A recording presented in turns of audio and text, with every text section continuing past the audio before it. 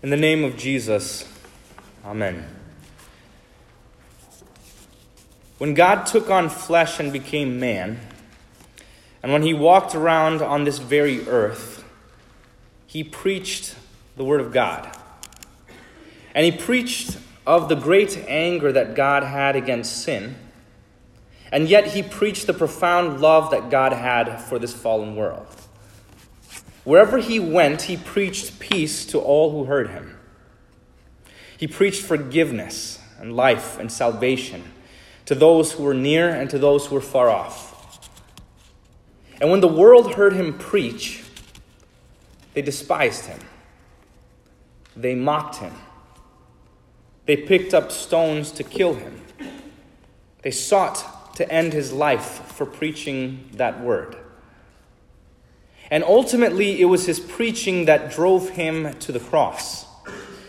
It was his words that drove the world to hate him all the more. It was his words, his sermons, his preaching that drove the world to put him, an innocent man, to death. Though he was sinless and without blame, the Father handed him over into the hands of sinful men.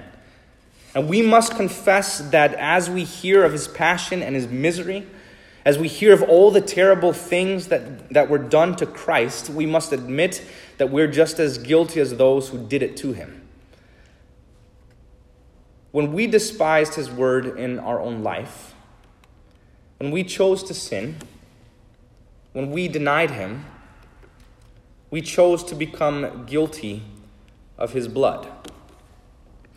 So we come together to confess that it was the sin in our hearts that mocked him, the sin of our mouths that spit upon his face, and the sin of our hands that struck him. It was our hands that twisted together a crown of thorns, thorns that we brought into this world, and we dug them deep into the brow of Christ. We must confess that everything we did to Christ is everything that he should have done to us. Yet Jesus suffered and died as a guilty man, as one who was cursed. And he suffered in the most undignified posture, hanging from a cross. And there on that cross, he slowly emptied himself of all of his strength, all of his energy, all of his happiness, and all of his life. With every drop of blood that dripped from his mortal wounds, with every passing minute, his body failed him, making it harder and harder for him to breathe. And there, drop by drop, he bled out the blood from his broken heart. And little by little, he slowly gave up every breath he had in his lungs. Yet, before he closed his eyes in death, before his body was emptied completely of life, before he gave up his spirit to inherit the wages of our sin, he decided to say and do one more thing from that cross. With only a few ounces of blood left in his veins, with only a few moments left to live, with only a few final breaths of oxygen left in his lungs, he decided to preach one more sermon, one last word to you. As he stepped into the pulpit of his cross, and as he robed himself with the stole of his blood, he lifted his thorn-encircled brow and preached a sermon that was never preached before. A sermon that could never be preached before. He preaches a word that had never been heard before in the existence of this world. A word that no one could utter. He preaches the sermon of all sermons, a sermon that all of the Old Testament looked up to. He preaches a sermon that he has been writing since before the foundation of the world. A sermon that he had waited for all eternity to preach until this very night, this very moment. With every fiber of his being, with the utmost conviction and assurance and certainty and authority, he preaches his final sermon from his cross, saying, "It is finished." From Adam and Eve until now, this sermon could never be preached. These words could never be uttered because no one could truly say them. No human on earth could say that they fulfilled the law of God, that their love for God and their neighbor was perfect, that they had finished God's word, that they fulfilled everything that he commanded. No one has completed the 10 commandments. No one has kept their life free from sin. And since the fall, we've kept falling short. We kept failing. We kept not loving our neighbor as ourselves. We kept not loving and praying for our enemies. We kept not blessing those who persecuted us. We kept not fearing, loving, and trusting in God above all things. We kept not doing God's law in what we said and what we thought and what we did. And for that reason, the law and its threats were constantly against us. The blade and curse of God's law against our sin was sitting at our necks. And we kept not fulfilling it, kept not completing it or accomplishing it or finishing God's law. God was never satisfied with us because not one of us satisfied him with his law. Not one of us loved our neighbor as ourselves. Not one of us trusted in God above all things. And for this reason, the scroll of God's law could never be closed. The law was never fulfilled by human flesh, and no one could ever finish God's word. Until now. When Jesus preaches this sermon, he is saying what was indeed promised at the fall, but what no mouth could speak until his, that it is finished. When he preaches this sermon with his dying breath, he's teaching you all he did for you.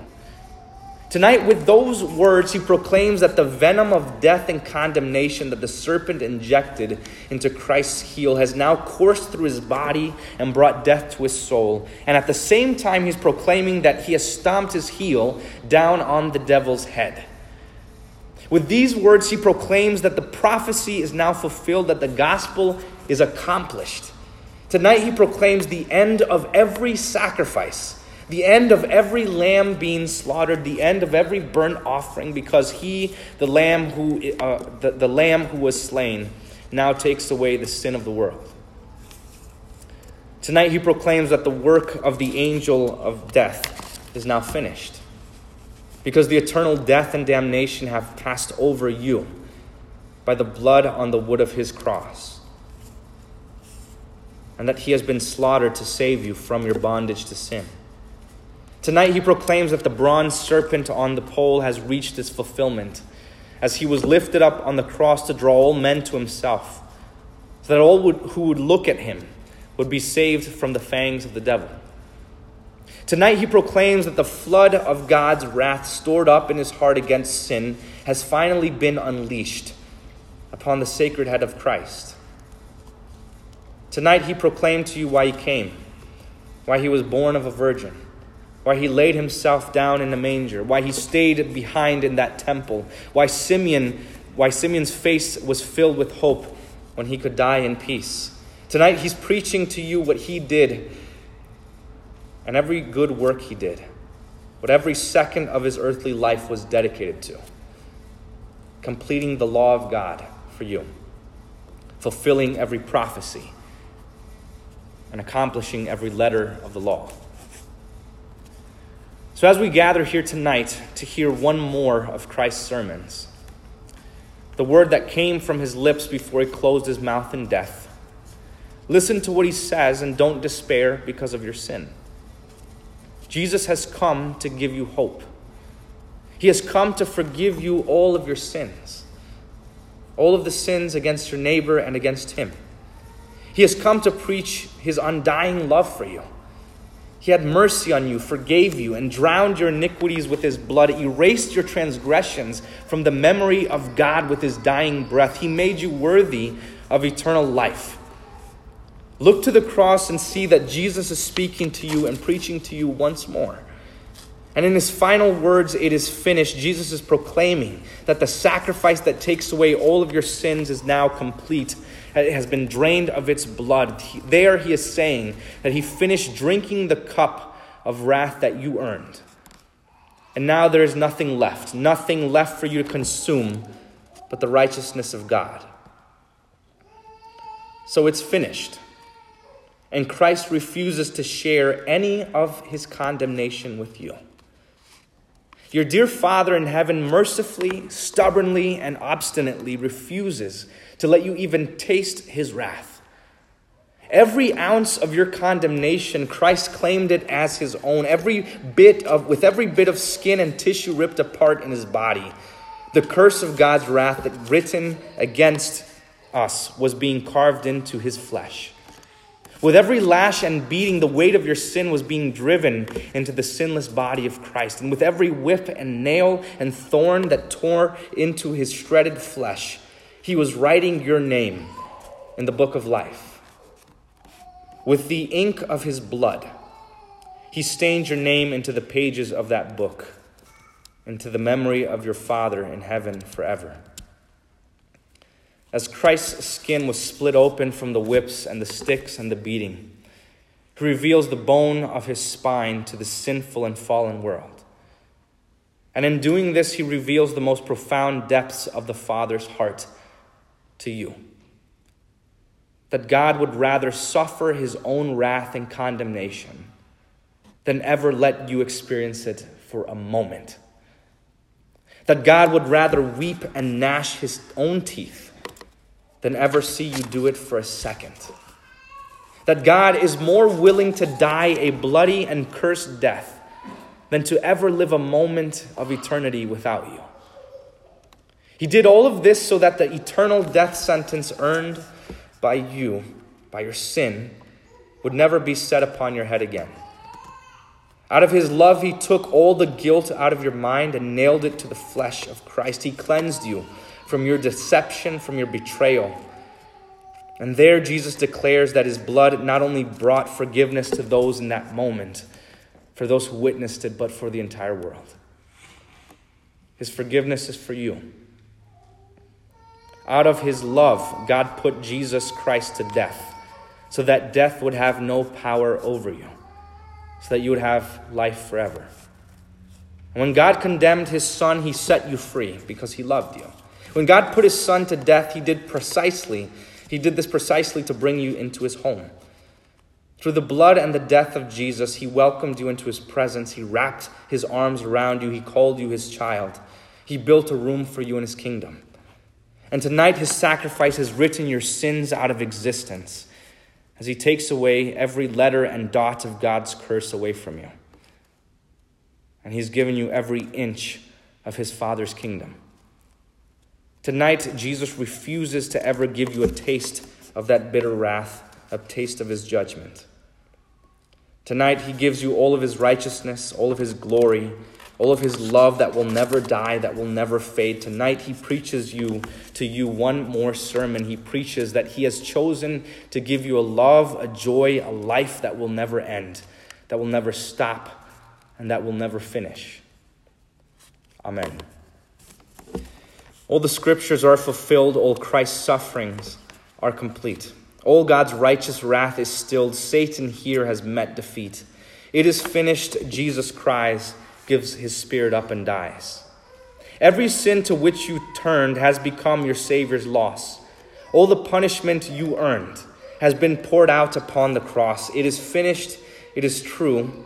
There's nothing left to do.